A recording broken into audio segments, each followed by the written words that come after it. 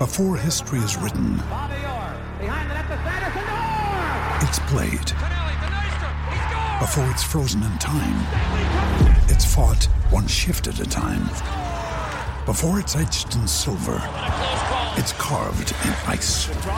What happens next will last forever. The Stanley Cup Final on ABC and ESPN Plus begins Saturday.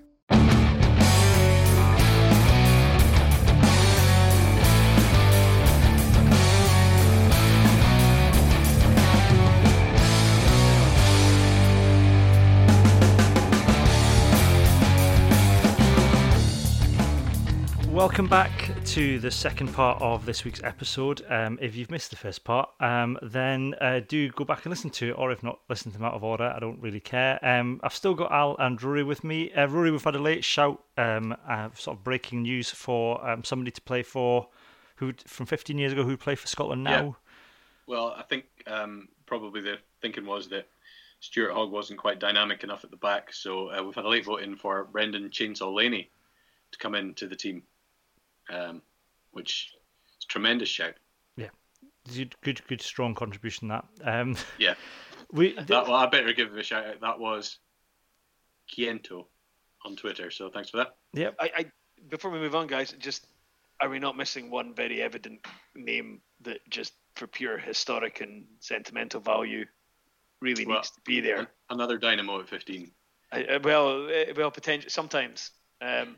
And also Dynamo falling fast asleep in his car after being on a night out. But I mean, surely Dan Parks. Imagine Dan Parks at this side. How could we forget Dan Parks, guys? Think of the control. Oh, think of the game. Did we ever achieve? I don't think it's ever achieved in Scotland, was it? We never had Laidlaw at 9 and Parks at 10, did we? Or did we? Was that the Calcutta Cup match after? Was that the first Calcutta Cup match after that World Cup? Was that not the first Calcutta Cup that Greig won this year? Yeah, it was. Well, no, the first one back was the Parks' very last game after the 2011 World Cup. So the 2012 Calcutta Cup match was the one where he booted it from the 22. He booted from inside the behind the try line, and it got charged down by England, and they scored that try. And he never played for Scotland again. And I don't know if Laidlaw was playing 9 that day. That was Denton's debut. Yeah, if you type Greenock Laidlaw Dan Parks into Google, it looks like Laidlaw maybe came off the bench for him a few times when back in his days when he was covering 10. But whether they ever teamed up at the same time, I'm not sure. I'm not sure, but I think it's possible. And probably scientifically possible that they played together, but of course the game was so slow that time started to go back on itself, and then we reselected the team again because I can only imagine how slow that would have been. Anyway, this episode we're going to have a little look back at Glasgow and Edinburgh's season, and then the state of Scottish rugby in general, and then we'll do our hands in the ruck for this year. We'll start with Edinburgh because we've talked a lot about Glasgow in the last few podcasts. I'm conscious partly because we've had Ian and John on, and they're obviously more Glasgow centric than the others. That was a good season for Edinburgh, Rory. Yeah, I think that was probably far more than everyone would have expected with a new coach. When they sort of announced that Cockerell was rumoured to be, on their radar as a signing for the new coach, I thought, you can see why they would, but it's just like, he doesn't like the press and he's just a bit sort of snarky. But actually, as it turns out, that somebody who's that kind of forthright and honest as a coach is actually exactly what Edinburgh needed, as it turned out, and most of the players seem to have responded to it. I think if you'd said to any Edinburgh fans at the start of the season, new coach, same squad pretty much entirely as had underperformed for at least a season or more, you're going to get to the playoffs, I think they would have bitten your hand off. You're going to qualify for Europe. Yeah, they'd be like, fine. You're going to be an interesting enough proposition as a club that John Barclay and Matt Scott will come back and play for you. I think, they'd have been quite happy with that. I'm surprised, Rory, you were quite so down on Cockerell's appointment. I thought it was a bit of a coup. Certainly in terms of his caliber as a coach, It was just that I hadn't warmed to him, particularly from seeing him on the telly previously. He's not a media personality. No, he's definitely not. I mean, you can. And Dave Rennie's not exactly renowned for being, laugh a minutes. He's hardly chuckles, is he? Yeah. Do you think there's an element of that to people like Rennie and maybe Cockroach, that you only like them when they're in charge of a team? A bit like Scott Johnson. I warmed to Scott Johnson when he managed Scotland, but if you're on the receiving end of it, then it chafes a bit. But when he's sort of your guy, it's maybe a bit easier to take. Yeah, I mean, he's like one of those, to take it to a slightly different sport, but he's one of those sort of narky midfielders that everybody hates until they're their own midfielder, and then he's our arsehole, pardon the French. So we kind of like him for that. So yeah, I think Cockroach's done a cracking job, right? I mean, I think if they can hold on to him for another couple of years, they will set themselves well. And it's not just the performances on the pitch. You get the feeling that Cockroach's given the entire club from top to bottom a right good shake. Which is needed for God knows how long, So, kudos to Edinburgh. I think between them and Glasgow, who's had the better season, regardless of where they've ended up or not, you have to think Edinburgh probably would take the gongs at the end of the season awards, compared to from where they started. It's been a sterling effort, I would suggest. Yeah, it's interesting some of that, because he's been, he's nothing if not candid, Richard Cochrane. Some of the stuff that he's sort of revealed about the way that Edinburgh were working prior to him coming in, like the fact that when he started, the players were driving from the offices at Murrayfield to the training pitches in their cars, which I just can't imagine. It's hard to imagine that why they would even do that in the first place, but it sort of paints a general picture of the sort of way that Edinburgh had gone, Rory, and it's nice to see things turning around and maybe them almost becoming a without wishing to offend any Edinburgh listeners, a proper club. Yeah, I mean, I think that the stadium thing has kind of dogged them. Well, it's certainly been. I think Al's first article ever written for the blog 10 years ago was about Edinburgh's problems with Murrayfield and not having a stadium, and that was when he was living 5 minutes around the corner from the place. And yeah, it has kind of it sort of eased their perception as they're kind of treading water, and they're being supported by the SRU because they're basically operating out of all the facilities and they don't really have their own identity. I think it was good to see that branding exercise, regardless of what people think about the logo and stuff. It was clearly a sort of concerted effort to think about Edinburgh as a different entity, as a club, and to try and almost represent that now that they'd had a season with Cockrell in charge and things look like they're going in the right direction on the pitch. They're saying, right, well, we've actually got a product that we can market now. So they're, rather than marketing the product and then finding out the product was rubbish, they've kind of almost made sure the product is going to be okay, and then they're saying, right, now come and support us.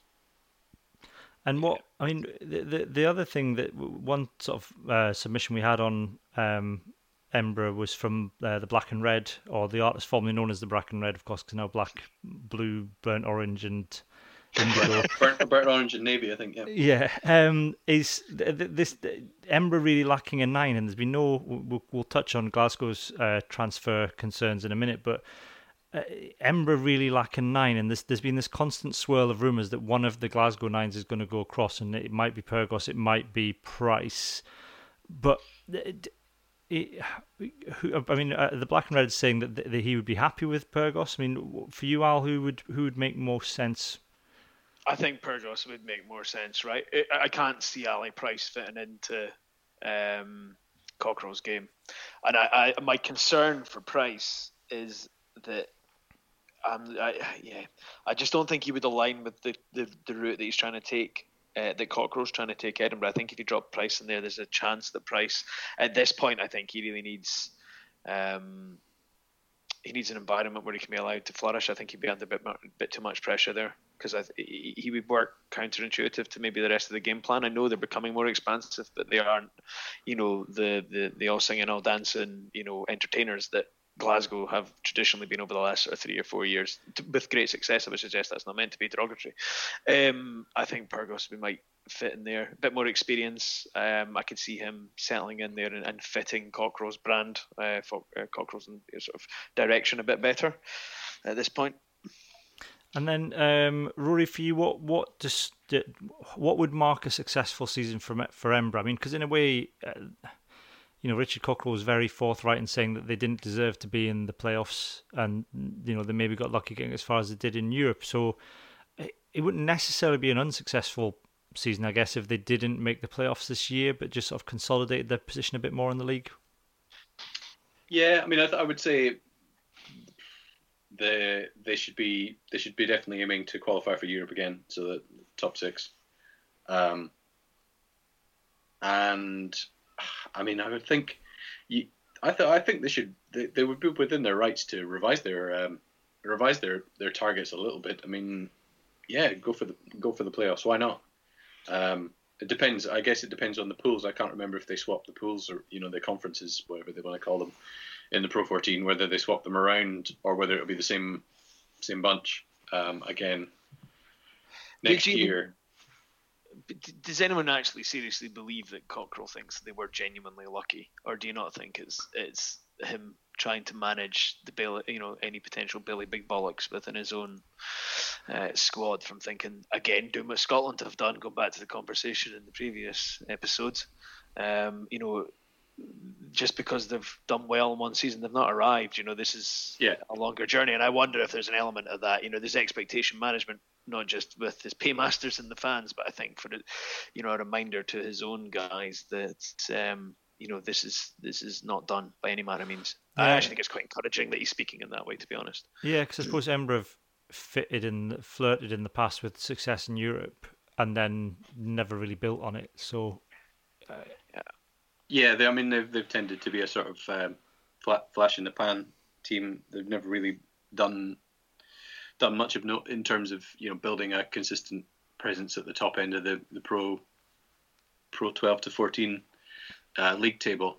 And I think, I'll probably got a point there about Cockerell managing the expectations. Certainly when they got when the Champions Cup pool draws came out, he was very sort of, it'll be great for us to test ourselves against these top teams and see where we are. Not, it'll be great for us to beat them and qualify top of our pool. Not that that's much of a possibility, but Edinburgh are a pretty dogged proposition. I think his first aim was probably to make them a hard team to beat, and he succeeded with that. He probably didn't maybe expect that they would then use that as a platform to win quite so often as they did, but they've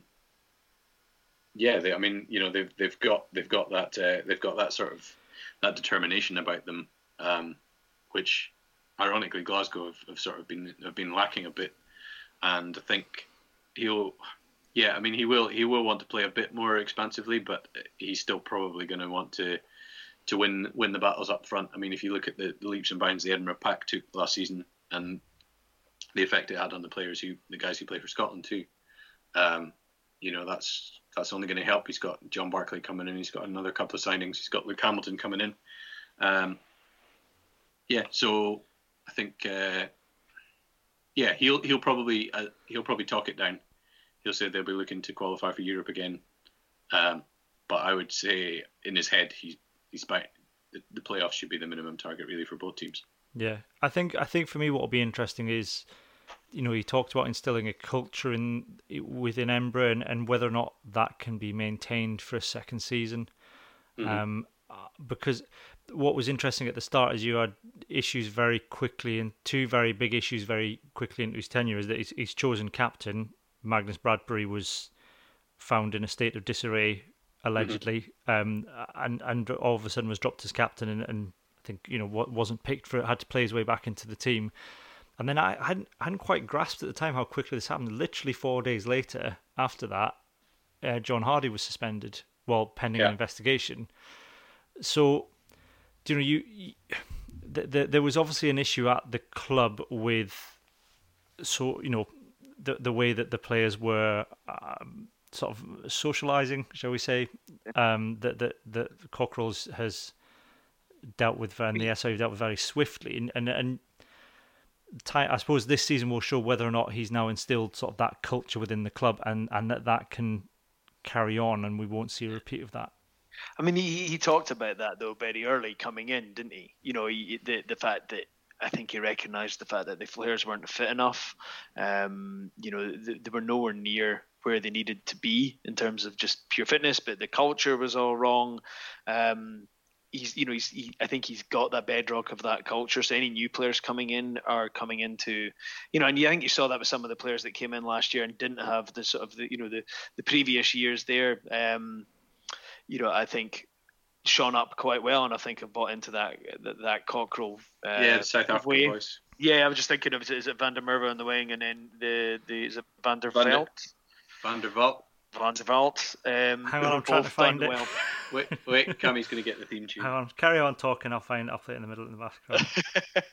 So yeah, I mean, I think the challenge. Oh, here we go. So yeah, the challenge will be if he can carry that on to next year. Yep. I'm just going to let that run for a bit. Just because I haven't played it for so long. It's a beautiful, beautiful bit of music. So yeah, but the interesting is at 10 now, they've got some really good depth at Edinburgh actually, because they've got Van der Valk, and they've now got this new. I looked his name up beforehand. It always escapes. Simon Hickey has come in as well, and then you've even got. I noticed that they've actually on the Edinburgh website, even Callum McClelland is named in the Edinburgh squad now, who's the Scotland under 2010. He came in, I think, at the start with a full pro contract, even though he was about 12 and I'd only played rugby league. Hadn't played for Scotland. Yeah, he don't ever played rugby league, but he showed up pretty well from what I saw of the under 20s.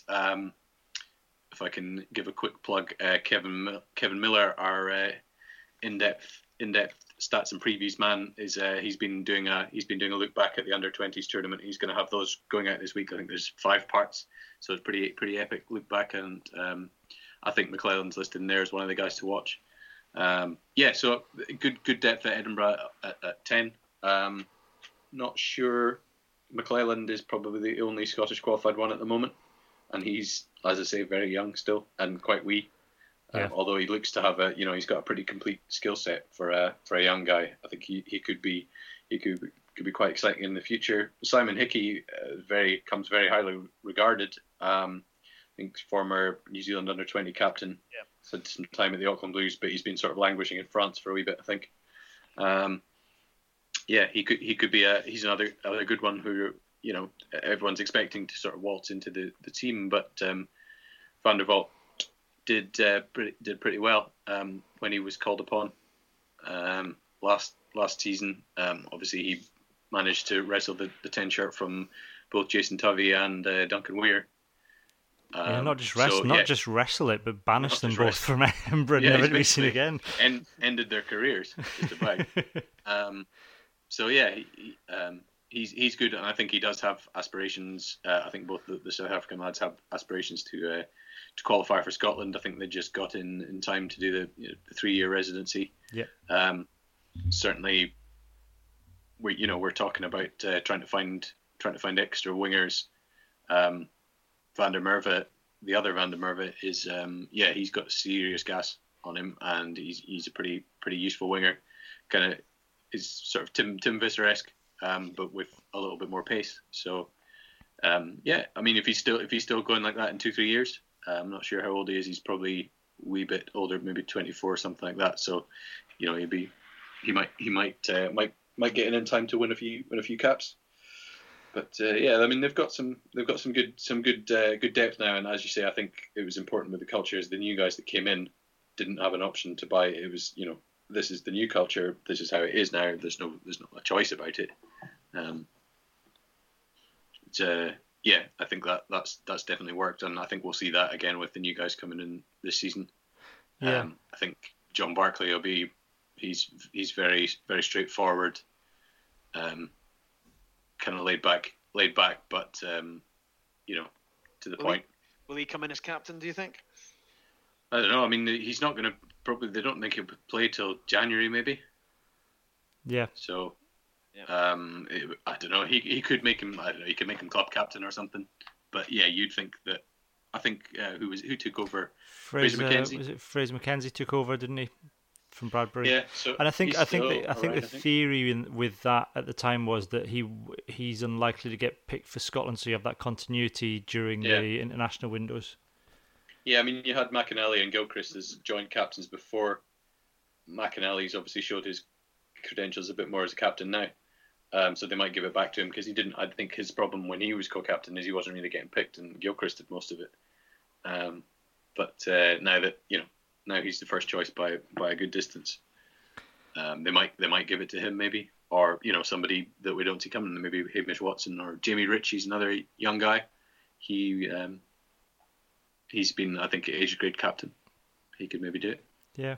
I mean, we talk about the depth at Edinburgh, and if we move on to Glasgow, a lot of the shouts that we've had from Glasgow fans in particular for this and the season review is this idea that Glasgow maybe lack depth in quite a number of positions compared to Edinburgh, particularly at 10. I think there's been a lot of worry that there's been no replacement for Finn Russell, and I think was it today that was Billy McDev on Twitter was saying that where's the news of Glasgow's teased signings, and I think Rory you upset him slightly by pointing out that there's only 3 of those left by the time you take account of David Tamalau and the academy lads. Is it squeaky bum time for Glasgow transfer wise? Do you think, Al? I think the problem they've got is Rennie going to be there? And I think that needs to be sorted out. This whole the ongoing rumours around the Wales job and conversation that it's Rennie and Pivac, and I don't think he'll end up in Wales. I'd be surprised if he ends up there, but that creates noise. And if I'm going to a club and I'm being approached, I'd like to know who I'm going to be working with. And Rennie's come with a good reputation. He's a draw, yeah. He's done pretty well, for Glasgow, other than maybe towards the end of the season where things kind of petered out. But you think about how quickly they hit the ground.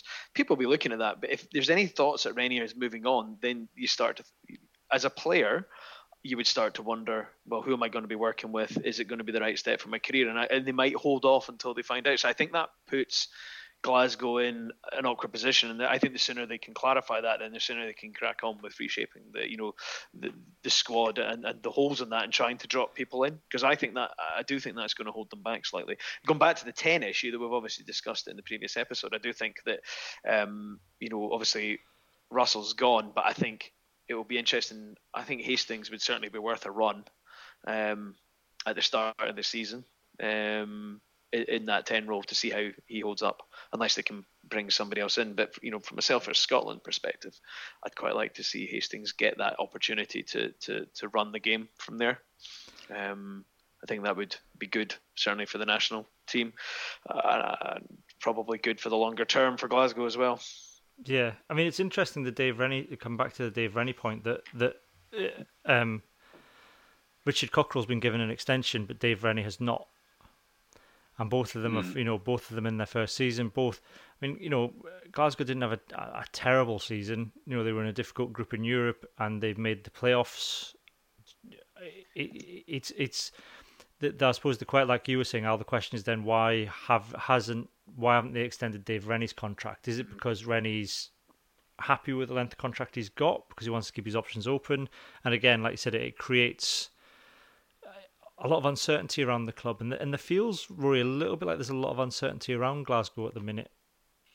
Yeah, they're having some issues off the field, really. There's obviously the stuff with the SRU, which the fan club are sort of trying to find a way through, to do with the season tickets, and the fact that the third, the sort of Silver Saturday, Super Saturday.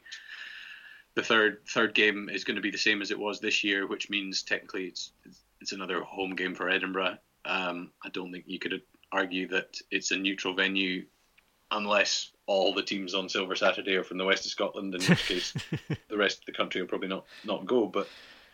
And even then, they probably would turn up anyway. But yeah, it's certainly, especially as Edinburgh this season will be playing all their home games in the big stadium at Murrayfield while their new temporary accommodations are being built.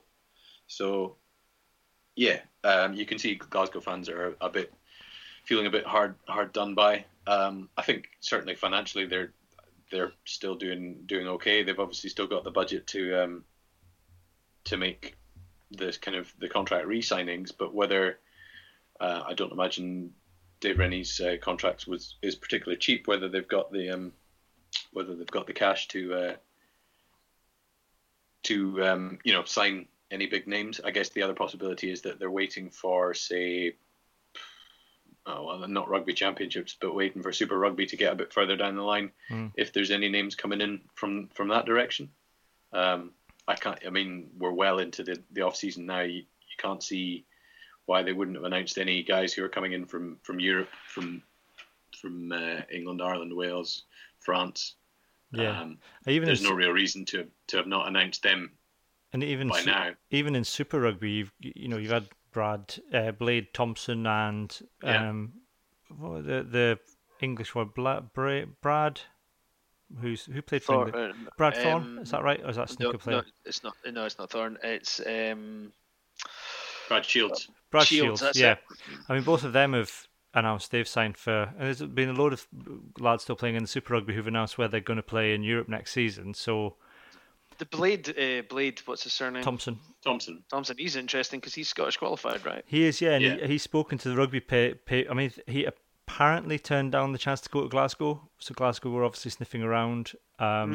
He said he hasn't had contact from Scotland, but it's something he's interested in. What's going to be interesting, and I want to get off Glasgow too much, but is that Wales International in the autumn, because that's outside the international window.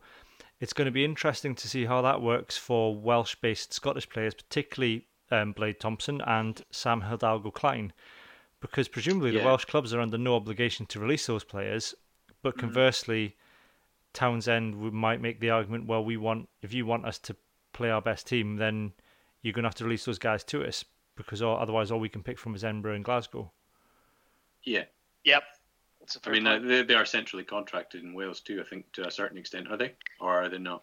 No, I think they're contracted. I think the international players have their central contracts, but yeah. They probably have enough clout that it's that they could look for special dispensation or something. I mean, most of the team are Edinburgh, Glasgow based. I would imagine they'll certainly be able to cobble a decent enough squad together.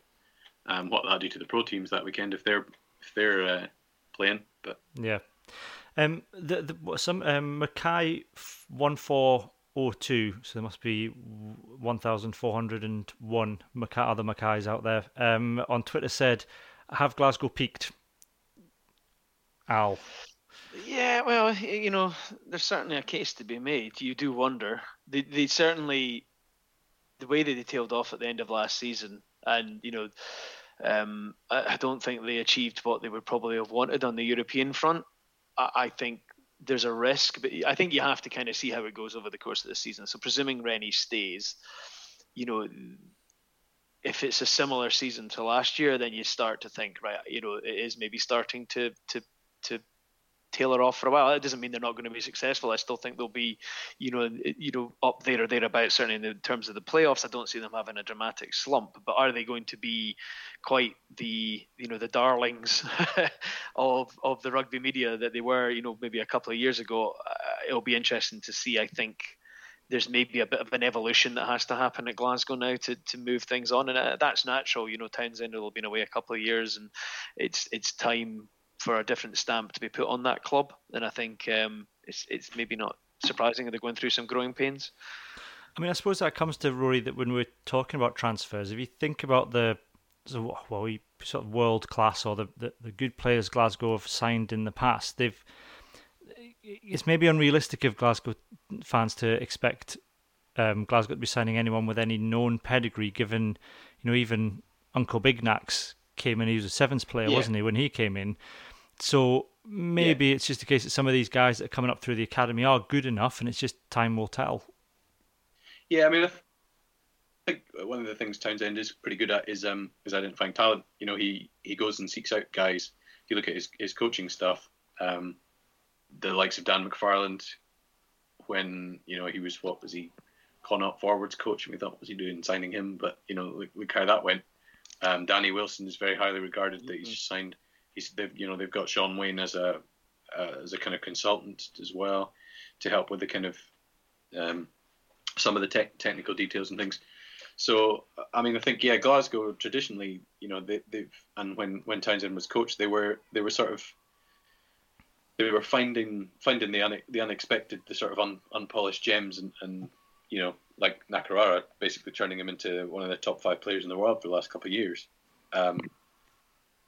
And so they've never really. I mean, I'm trying to think big signings that they've had. They signed Daryl Gibson, but he was kind of well past his best when he signed for Glasgow. That was a kind of big. So I mean, they're not suddenly going to announce one of the Barrett brothers or a sort of second, third string All Black, but it's a wee bit concerning that they haven't, even if they're not signing the greatest players in the world. It doesn't seem like they're signing many who are going to kind of fill the holes that they've identified. I mean, I guess Big Brian Allen Racy maybe coming back, so he might plug a gap. Obviously, Tim Swinson's going to be out for a wee while now, so there's a wee bit of a concern that in, I guess, the back 5 of the pack, they're lacking a bit of oomph. I mean, their problems are pretty similar to Scotland's problems. They need to find a number 8 who gets them going forward, and they need to figure out who their first choice 9 is. So. Yeah, I would have liked to have seen Hamilton go in there rather than going to Edinburgh. Yeah, right? I agree with that. I mean, Edinburgh it's like Edinburgh stacked with maybe it was just maybe Cockerell was just playing whatever that game is where you swap cards, and he just stacked it with back rows because then he wanted to be able to get a better 9 out of Glasgow than he was going to be offered. I don't know. He would have known. He would have known Hamilton as well, though, from his days at Leicester. Yeah, well, I mean, it was the obvious one, but then they signed the Fijian lad, or Naiolo, yeah. Yeah, and everyone said, why haven't you signed Luke Hamilton? There's that. Oh, we don't need any more back rows. So then they've signed 2 since they said that. One of whom was Luke Hamilton. Yeah. England. Apologies for the noise on my microphone. I don't know if you guys can hear, but I believe England have done a goal or something because my entire street's just going a bit mental. I believe it's gone to penalties. I think they've just won. I think they've actually won on penalties. Well, okay. So. Well, I apologise for any noise. I'm unfortunately broadcasting from England for my sins. So, my street's going a bit crazy at the minute. Anyway, the one thought I had was the 2 possible options for Glasgow, and this may be from left field and may be a non-starter, is at 10, currently playing for Manawatu down in New Zealand, is Jad Tarur. Formerly of Edinburgh, who is Scottish qualified, of course, and apparently he seems to be playing quite well down there, from what I can tell of the limited information on. He's got over his injury concerns. I think that ended his Edinburgh career, and then the other option in the back row is to have another look at Shug Blake, who's been playing in sevens. Yeah, Shug Blake. So those are the. I mean, for looking around, those are the only 2 ready options for Glasgow at 9 and back row. At 10 and back row, that are readily available and are Scots qualified, which ticks a box, and may even be sort of willing to come and live in Glasgow and in Scotland. Yeah. It's hard to see anybody else that's currently on the market or available or coming to the out of contract that's looking for a club and would be attracted to come up to Glasgow. Yeah. Yeah. It's not exactly mouth-watering, right? No. So yeah, it's an odd one because I think if we'd done this review, and I can't remember if we did or not. Someone may write in and tell us. At the end of last season, we would have been much more positive about Glasgow than Edinburgh, and it seems. I mean, the tinfoil hat wearers of the West Coast may well say that this is what the SRU want because they want Edinburgh doing well so they can fill Murrayfield. That is the conspiracy theory that persists. But yeah, it's going to be an interesting season to see whether Edinburgh continue to ascend and Glasgow decline. Yeah, I mean, I think maybe a little perspective on it as well is that if you think about it, up until Christmas, Glasgow were actually flying, unbeaten. All the young guns, the guys who quite a few of them have pushed through on the Scotland tour, the George Horns, Adam Hastings certainly played a part. Callum Gibbons played a big role before he got injured, but they were going amazingly well, and had qualified the first team to qualify for the playoffs. And yes, you could say that they stuttered a little bit once it got to the business end, and the games got a bit more serious, and the opposition quality went up a bit. But it wasn't an awful season for Glasgow. I think it just because they had this. There's this perception about them that they're just not quite. Probably quite similar to Scotland. They're not quite mentally switched on in the big games, and we saw that in the Saracens game in Europe last season. It just there's that sort of thing about them. I mean, you can see it even when you're watching the games on Sky or whatever. And they'll wax lyrical when Glasgow are playing well, but you get the sense that the pundits, the commentators, they never really expect them. It's not that they're not taking them seriously, but they don't really rate them as a serious team, if you know what I mean. Yeah. It's almost like they flatter to deceive a bit. And I think that's the perception, and that's the issue. That probably is true for Scotland as well. Is that actually to win the doubters over, they have to essentially do what Edinburgh have done and actually show that they've got a kind of a steely core. It goes back to that mentality thing, right? They need to have a consistent winning mentality, and not just in the semi-domestic league, right? That I think is kind of a given. I think it really comes down to what they do on a European, and they have been pretty flaky. They've put in some brilliant performances, but they've been lackluster at times when they should have been better. I mean, despite, and this sounds like we're being very negative in Glasgow, but if you were to have to put money, if I give you £10 now and said to you, right, which of those two teams, Edinburgh or Glasgow, are going to be in the playoffs at the end of the season, I'd probably still put my money on Glasgow, regardless of what we've said. Yeah, and I suppose it comes down to Glasgow probably victims of their own success in that way. Yeah, I mean, they've been the more successful team of the two over the years, so maybe the expectations are higher as well. Yeah. Okay, we'll move on, and we'll do a quick one of. Oh, my phone's frozen. So we're gonna. There's no Where's Dougie Donnelly jingle this week. But we've had a couple of submissions for this. Cameron Anson on Twitter said he met Chunk at his local chippy many moons ago. He said, "What a man! Shouting Chunk and seeing how happy a supper made him will stay with me longer than any selfie you'd get with these days with the stars." Sorry. And then we had another one, which was Chloe on the blog, who said she saw Johnny Beattie on Ashton Lane. I'm assuming that's in Glasgow. A few weeks ago, he was wearing maroon trousers. I had thought better of him. He was built like a brick John Lacey house, though. Now, the reason that Chloe has used John Lacey there in place of a swear is because last week on the podcast, if you remember, we asked for your suggestions of replacement swear words because we don't swear on the podcast, although occasionally one slips through. She has suggested that we use referees' names in place of swearing, as it's something they used to do on the Edinburgh rugby forums. So that's a decent shout. We might give that a go. I still think Parks Did Up is a decent one. He's a right total Wayne Barnes. Yeah, that could stick. What a Wayne Barnes. Yep. I think John had messaged me after the podcast last week and said what a complete Mike Brown. Actually, I mean, surely we're missing the most obvious one here. What a complete Roman twat. Oh, of course, yes. So that's what Danny Dyer said. We'll move on to Hands in the Ruck. I don't know what's going on with my phone; it's not working. There's no Hands in the Ruck jingle this week either. You've had the Lions chat in part 1, so that's your fix for this week. Al, what's had its hands in your ruck this season? It's difficult to nail it down. I mean, apart from the sound of the seagulls on the back of one of your guys' lines, which had been distracting me for the last 10 minutes. It could be me. I think there's one on the roof. I've got the window open. I wasn't sure if that was the wild parties that Cam had referred to. No. I'm inland. The seagulls were going nuts. I guess, we've covered it in the last episode, but my primary Hands in the Ruck is just the gnawing sense of slight disappointment that we've had this year. It feels like a bit of a missed opportunity potentially. Certainly the Six Nations.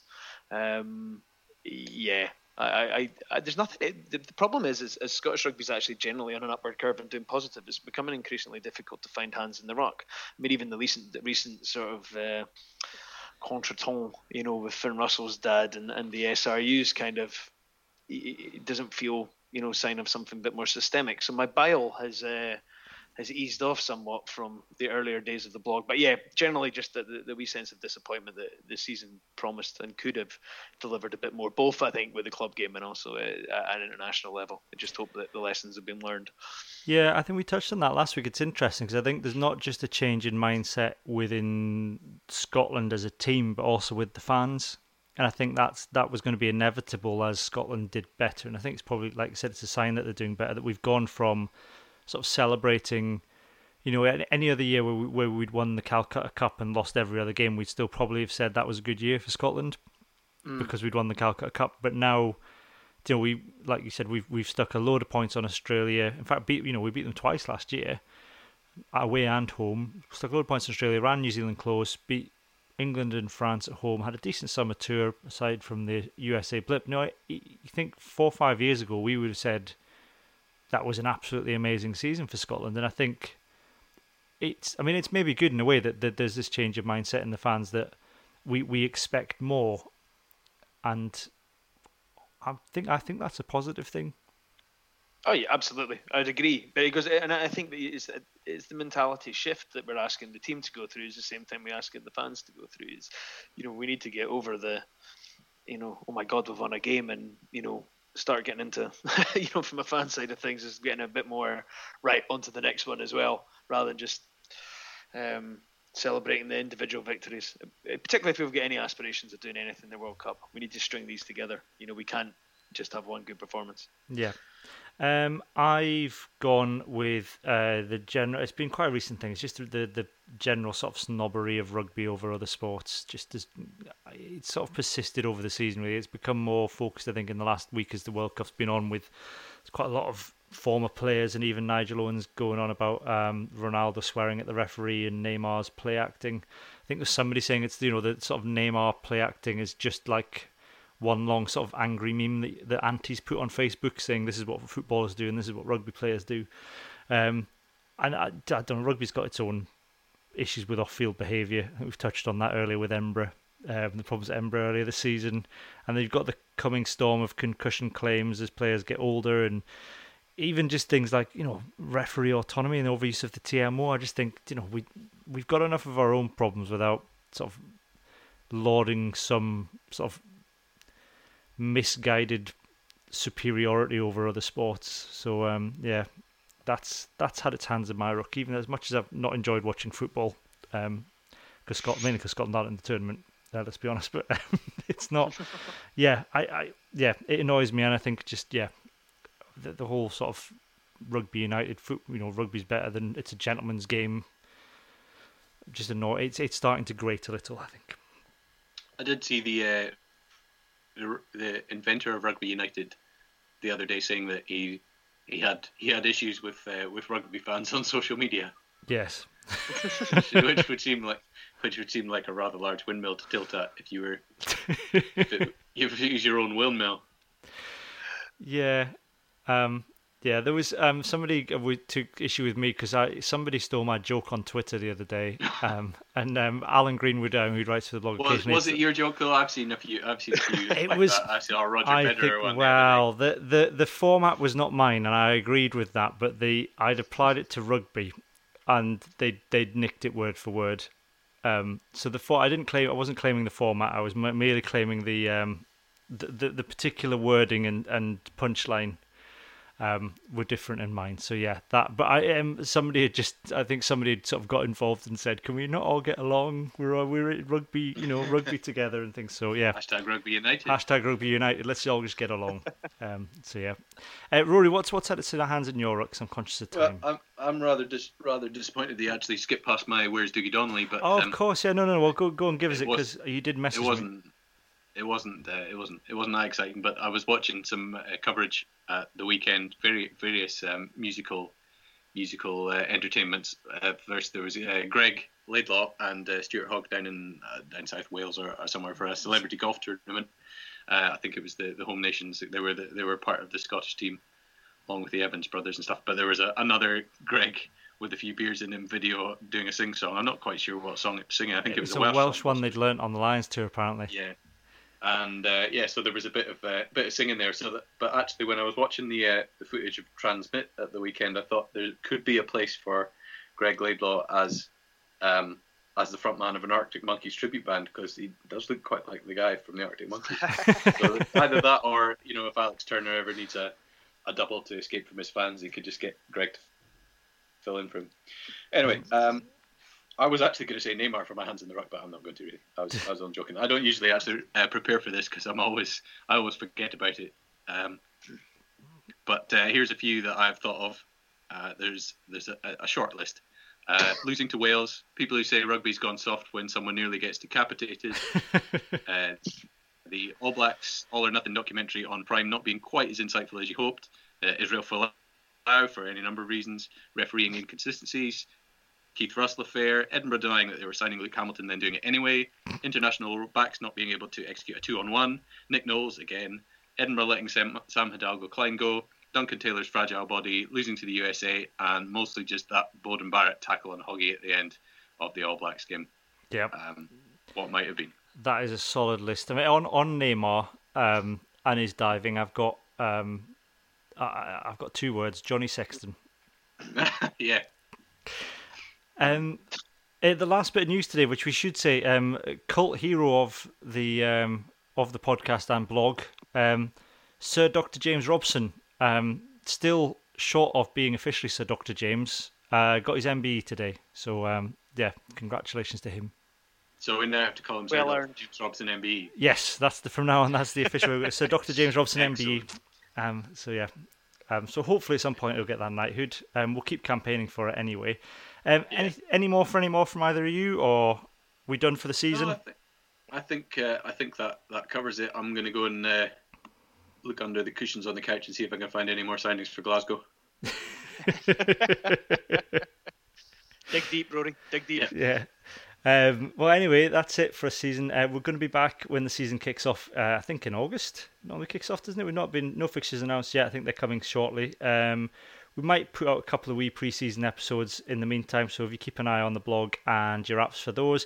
In the meantime, get in touch with us in the usual way. You can find all the details on the blog, scottishrugbyblog.co.uk. But for now, it's goodbye from me and goodbye from Alan Rory. Goodbye.